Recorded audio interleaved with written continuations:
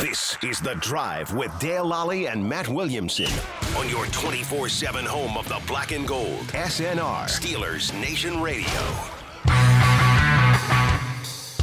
Welcome back. I'm Dale Lally here with Matt Williamson, and you're listening to The Drive here on Steelers Nation Radio. Matt, last week, of course, the Steelers were in Mobile. The entire Brain Trust was down there. Did some interviews with some GM candidates, and then over the weekend, the New York Football Giants asked for and received an interview with Teryl Austin for the defensive coordinator job. The Steelers, he's been the guy who's been rumored to be the next defensive coordinator the entire time here, and for whatever reason, a lot of Steeler fans don't seem to be happy about this. I know. I keep getting texts like, how predictable, how boring, they promoted from within. I'm like, I don't think you understand. You know what I mean? Like, this is what you want to hear. This is good news. Yeah, I don't understand that. Well, their defense, they've given up 40-plus points in the last 3 playoff games. Those 3 games have nothing to do with each other. That too, right. And he wasn't the defensive coordinator. And yeah. Right. And I hear, well, he got fired in Cincinnati. Okay. So by that token, then Wink Martindale, who everybody wanted, he couldn't be the defensive coordinator because he just got fired in Baltimore. And right. Brian Flores, who a lot of these people wanted, he just got fired in Miami. If you can't hire a coach or to be your any job on your roster because he's been fired somewhere else, you're not going to have any candidates. You'll have That's none. A coaching thing, yeah. I mean, they've all been fired. I mean, Martindale to me was what I just wanted to side note. It didn't make any sense. You got to redo a defense that's pretty set up. I mean, your first round pick would almost have to be a corner. That would really change the way you build your defense. From just roster wise. So that made no sense to me at all. No, again, you have to look at the fit. Mm-hmm. You have to late last week, somebody said it was the same thing.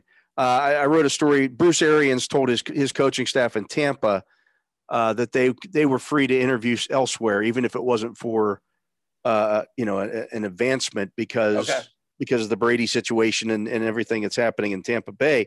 And so I wrote that maybe the Steelers would be interested in Larry Foote to come back as their outside linebackers coach. He's been the outside linebackers coach the last 3 years in Tampa. Has done a pretty good job with those guys. Maybe they'd like to bring him back and interview him as their outside linebackers coach because Keith Butler also did that. Right. People forget he wore 2 hats here. Right. And somebody said, well, they should go after Todd Bowles as their defensive coordinator.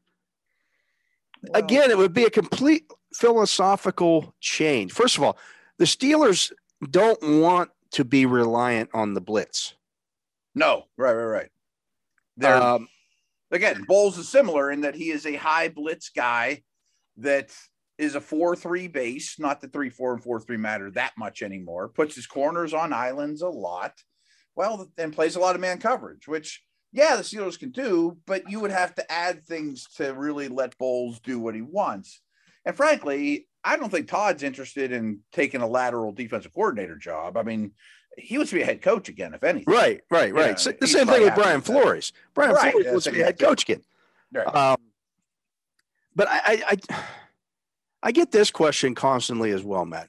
Maybe the Steelers should go to a 4-3 defense. Maybe it's time they do that because T.J. Watt and Alex Highsmith are too light to play the outside linebacker. I'm like, they're the same size as defensive ends around the league and who play in a 4-3. Yeah. And 3-4 and 4-3 doesn't even matter. It doesn't make any difference. Right. And really all you would be doing is now you need different linebackers. You need a different style of linebacker if you do that. Second level guys you're talking Second about. level guys. Mm-hmm. You got to have you now need, instead of having 2 guys who can run and cover in the middle of your defense, you now need 3. Right. You need a strong side, a true middle linebacker and a weak side linebacker. They have a hard enough time finding 2 at the moment. You know what I mean? So you're really adding to that need. And it wouldn't be like, well, then you don't have to draft defensive linemen. I mean, you still need to address the ability to stop the run with some beef as well. And then all of a sudden you're looking for 265-pound edge guys, 270-pound edge guys that look like Myles Garrett. Well, that doesn't do you any good because you have good edge guys. You know, you're not trying to replace those two. I don't understand that logic. I mean, I think what the Steelers have implemented on defense, terminology, fronts, all those things has worked as well as any defense in the league for generations now. Yeah, I don't get it. I think continuity in this case is key. Yeah. One scheme's not better than the other. No, I mean, and you run hybrid versions of all of it anyways. Sure, you're a nickel most of the time. And to be quite frank, the Steelers are a nickel defense, as are most of the teams in the league. Yeah. Some are your dime, you know. Right? Yeah, that's their main. I mean, if you really broke it down team by team, the highest percentage of defense played in the NFL today is nickel. Oh, I mean, like the Bills play like it's probably 98%. I guarantee the league as a whole plays the nickel defense more than 50% of the time. Oh yeah. There's a couple teams that don't play nickel. They'll go from base right to dime. I mean, every team's a little different, and there's some that don't even go to dime. But 5 defensive backs on the field is the way that all of us have to think about defense. When you're thinking about fits, don't think about what the 3-4 front looks like. Sure, they're going to play some of it, but the majority of the snaps are in nickel. I mean, it's a misnomer that base is base. Base is nickel. You know what I mean? Like base is called the wrong thing. Base should be called short yardage or something. That's really just and it's not even all the time, but your 1st and 10 defense. But that assumes that the offense isn't playing 3 wide receivers. Right. I mean, against it so happens in this division, the Ravens and Browns are a little heavier with their offensive personnel groupings. You know, the Browns are real heavy, extra tight end and even 13 personnel with 3 tight end the offense. And the Ravens traditionally have been. They don't have the tight ends to pull it off now, but they play a ton with a 300-pound fullback. So it can't be ignored that you have 4 games a year against big power teams, and this division's always going to be physical, you know. So yes, you need big people. We're not implying you just want a lot of speed on the field and you want a lot of little people, but still the majority of the snaps you play are with 5 defensive backs on the field. And here's where it gets interesting for the Steelers is that, well, the Cincinnati Bengals will play in the Super Bowl this weekend against the Rams.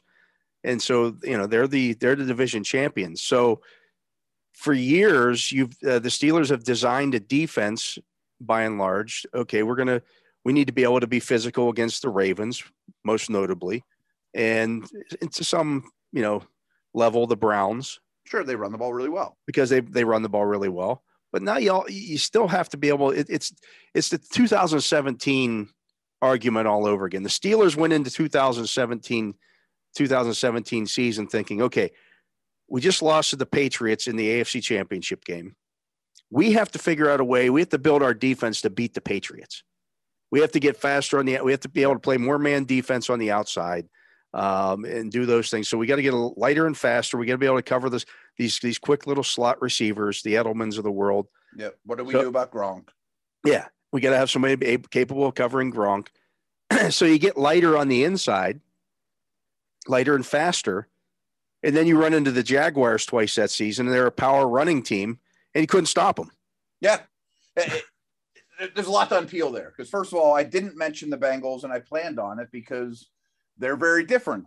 They are certainly, since Taylor has been there as the head coach, they've been at the top of the league in 11 personnel with 3 receivers, 1 tight end, 1 back. This year, they started using a second tight end a lot more. But I think that's because their offensive line's so bad. You know, that was their only way to help them. They'd pull Boyd off the field and put an extra tight end out there. But if they improve their O-line, I would imagine they're going to be a 3-wide team a high percentage of the time. I'm not sure if people realize this, and it doesn't apply to the Steelers defense, but the Steelers offense is the second highest percentage of 11 personnel in the league to only the Rams. You know, so the Steelers really live in 3-wide more than most teams do. But that or at least have. Maybe that changes moving forward. I bet it does to some degree. I mean, but the wide receiver's been the strength of the offense. That makes some sense. They don't vary their personnel groups very much, neither do the Bengals. But you mentioned like the Patriots, and the Patriots defense now is a big physical defense, but the Bills are a bad matchup for them because they're in 3 and 4 wide all the time. And they live in that. Yeah. They live in that, you know, and I thought the Patriots big heavy offense would be a bad matchup for the Bills because they live in nickel, but they've managed a way around it and they're just more talented too, you know. So, you know, a lot of these matchups are really interesting to me when you live outside the box. I mean, in the end, you want to be able to do everything. And that's why you draft a guy like Bush that can. He hasn't worked out exactly as planned, but that's the value in those type of defenders. Even, you know, the defensive tackle situation, they need to stop the run, but that run stuffer that they add or don't should still be able to push the pocket a little bit. I mean, if it's 3rd and 4, he should not be useless. Right. He can't, you know, if you're going to live in nickel, your defensive, your nose tackle better be more like Javon Hargrave than Casey Hampton. Hargrave to me is the mold. I mean, like not Steed, not Hampton, not Wilfork. If you can find a Hargrave-like player, and that's not going to grow on trees. I mean, we know that that's a hard guy to find. But I also think some of these dudes like Jones from UConn that aren't going to run, you know, win foot races, but can walk centers back into the pocket and are really hard to move, certainly have some value for this defense too. Especially if they can at times, if let's say you put them over your center, or you put them over one of the guards, and that guy, he just can't handle him by himself. Right. That has value. I mean, if he's able to shove the guard or the center back into the quarterback, and then all of a sudden he's rolling towards Watt or Highsmith, or demands some double teams. You have TJ Watt, you have Cam Hayward. Mm-hmm. If that guy can at times demand a double team, or at least make things difficult for a team who doesn't double team him, that has value. That has value. Like, for example, if you were playing the Steelers this year and you had a guy like Jones or the huge dude from Georgia and you lined him up over Kendrick Green, he may not be the best player in your front, but that particular center is going to have a hard time with that player. And now all of a sudden Cam has 2.5 sacks that day. And, you know, I mean, there's a ripple effect. Yeah, I know Chris Wormley, for example, had a good year rushing the passer this year. Mm-hmm. We did that because he was getting one-on-ones constantly. And he always will. I mean, which is great. I mean, defensive linemen that win one-on-ones have value. I mean, there's no question about that. But if you can do a little more, all of a sudden the Wormleys of the world start to get, you know, productive, you know, years. Yeah. In terms of Austin taking over, I don't expect any massive change in the defensive scheme, nor should you. I mean, it's a really good defense. I just don't get the idea that, well, Mike Tomlin's been calling a lot of the defenses. First of all, Mike Tomlin is the head football coach of the Pittsburgh Steelers. Bill Cowher called defenses for the Steelers as well. Mm-hmm. Not all of them, but sometimes he would interject, just as he did with offenses. I think we had Bob Labriola on 2 weeks ago, and he talked about that. You know, where Cowher would tell Ken Whisenhunt, "No, we're not running that. Run something else. I want to run the football here." Yeah, that's what head coaches do across the league. That's their job. That's their job. They have final control. Yeah, 100%. Yeah, so you know it could get sacks a million years in a row. Like, things are going well here. It might have been the best defense in the league just a year ago. I'm not going to excuse injuries. That's not, but they did exist this year. I don't think scheme changes are needed. I'm sure that they will change some things in the way that they approach things, because it's a new guy in charge of the whole side of the ball, but they're not going to be drastic. I mean, I think it's more the issues that they had on defense, to me, were more personnel than scheme. And really, it's right up the middle. It was. I also think it was this, Matt. When you don't fear the Steelers' offense, you're able to consistently just stick with the run. That makes a difference too. You know, back in the days, in like 2001, for example, when the Patriots and Raiders just opened the season up throwing the ball like crazy against the Steelers, they did that because they knew, okay, hey, we can't run the football against these guys. Mhm. That's one, so they didn't try. That doesn't mean the Steelers were great stopping the run. We never really, a lot of times you don't get to know that. Right. And if you're three and out time and time again, right. and you just give people more cracks at running the football, it's going to work. And they know, for example, the Lions game, when things really started to go south. Example. Right. The Lions knew that if they could, they didn't run the ball well in the first half of that game. No. It's, really it started late in the or midway through the second quarter. They ran the ball a little bit. They said, hey, we can do this. And they're not scoring points. If you're scoring touchdowns, the other team is not going to be able to run the football. No, or be consistently dedicated to it. But 100%. if you don't fear the other team, if you don't think, hey, they can't put up more than 20 against us, we could just stick with our running game here. And we're going to bring in an extra lineman to do it. And we're going to just pound away with the football here because, well, they're even last year, the Steelers weren't a great run stopping team. No, they were built. But what they did was stop the run on the way to the passer. Mm-hmm. And so they led the league in tackles for a loss. Well, that's where you stop the running game. Okay, you're going to give up 5, 6, but then it's a 3-yard loss. And now the quarterback's behind the chains. Well, now you can't run the football. Right. Setting yourself up to get sacked or an interception, all that stuff. I'm glad you mentioned the Lions game. That's a perfect example because the Steelers team, and not the Steelers defense, the Steelers team allowed the Lions to play the only way they could, and therefore they were in a tight game. What's inexcusable to me is how you start the Vikings game. There's a couple of those instances. Oh, yeah. I mean, that's the stuff that can't happen anymore is, boy, there's just holes that you and I could get 2 or 3 yards through at the beginning of the game, no matter what your offense is, you can't start games like that against anyone. I'd be shocked if that keeps up, though. I mean, I'm sure stopping the run is going to be a priority. And though I bet there's a new linebacker and I bet there's a new big person on the defensive line and or Alu and Tuitt that'll be, an improvement. Yeah, no, I agree. And some of that, you mentioned the Vikings game. It also happened against the Bengals, right. Where you're playing a team that, hey, against the Vikings, we can't let Justin Jefferson beat us in this game. Mm-hmm. When you're playing the Bengals, hey, we can't let Jamar Chase and T. Higgins beat us in this game. So you play a little lighter up front.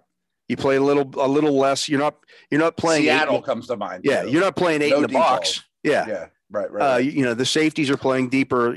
Minka Fitzpatrick's 25 yards down, off the line of scrimmage because, hey, we can't let these guys get deep on us. You're going to give up a little bit more running. What you can't give up, though, or as you mentioned in that Vikings game, you can't give up 5 20-yard runs. No, right. That's ridiculous. Gaping holes. I mean, that was as bad a run defense as I can remember seeing in the league. I wonder. I mean, Tomlin's going to be in charge of the defense, but will they?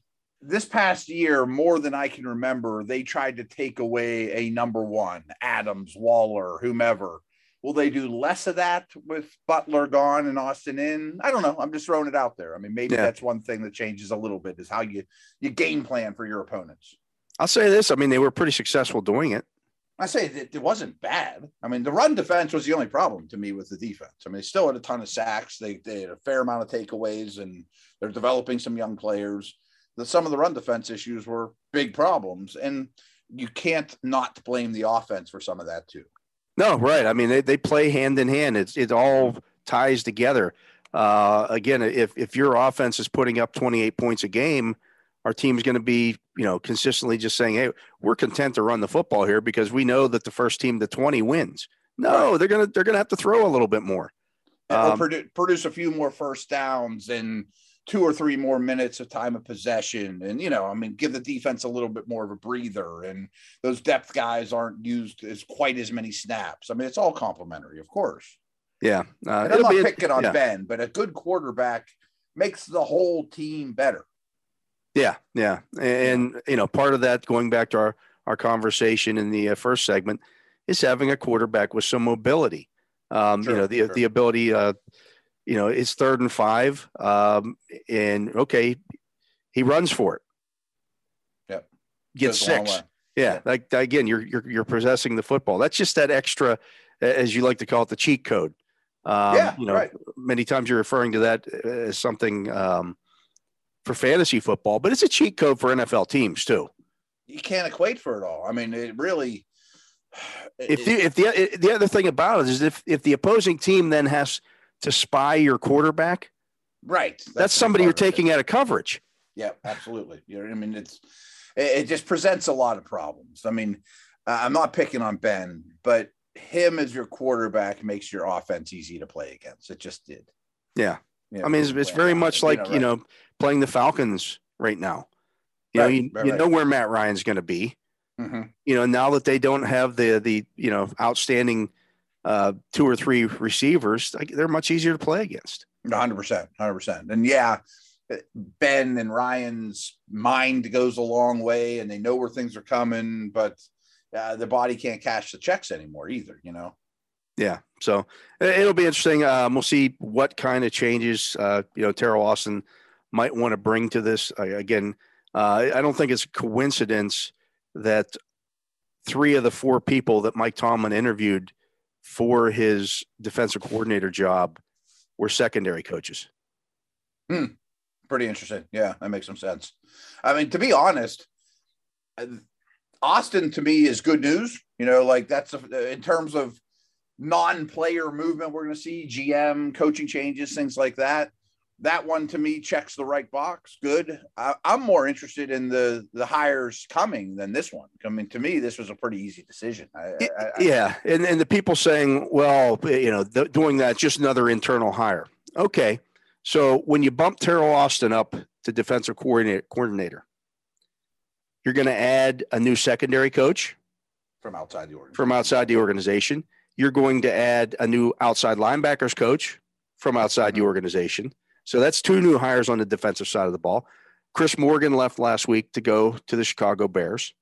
So now you're also going to hire a new offensive line coach. Which I think is a good thing. And you're going to hire a new offensive line assistant coach.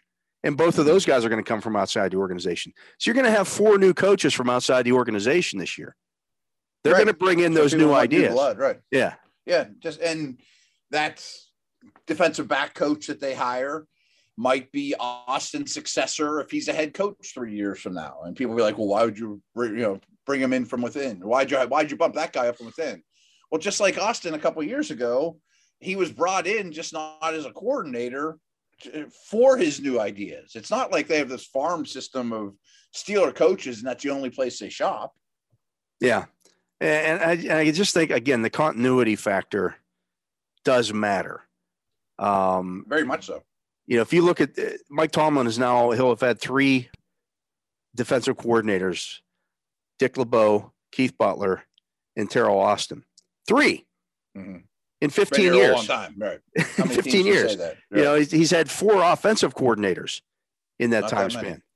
It's just not, so that goes back to the coaching tree stuff too, as well.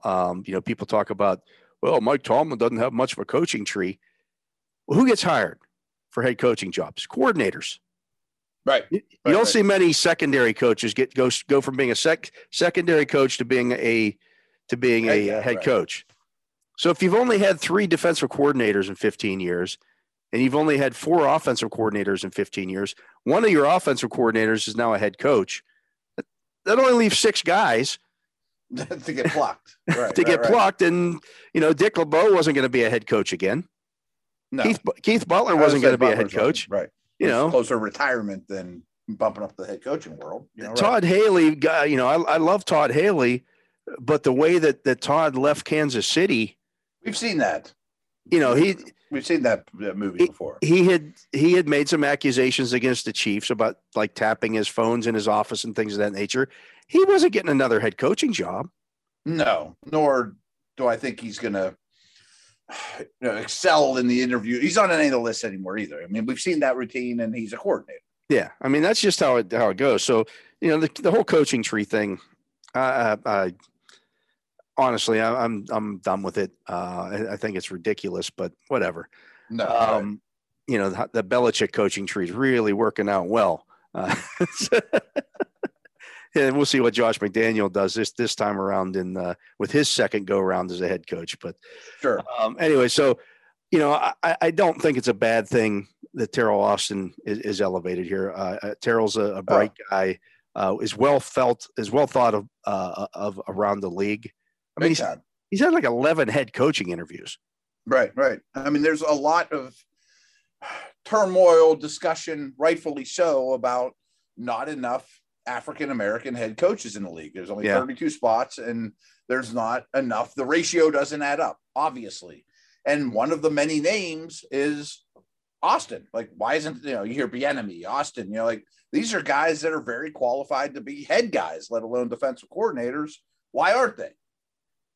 Yeah. And that's a bigger subject than you and I.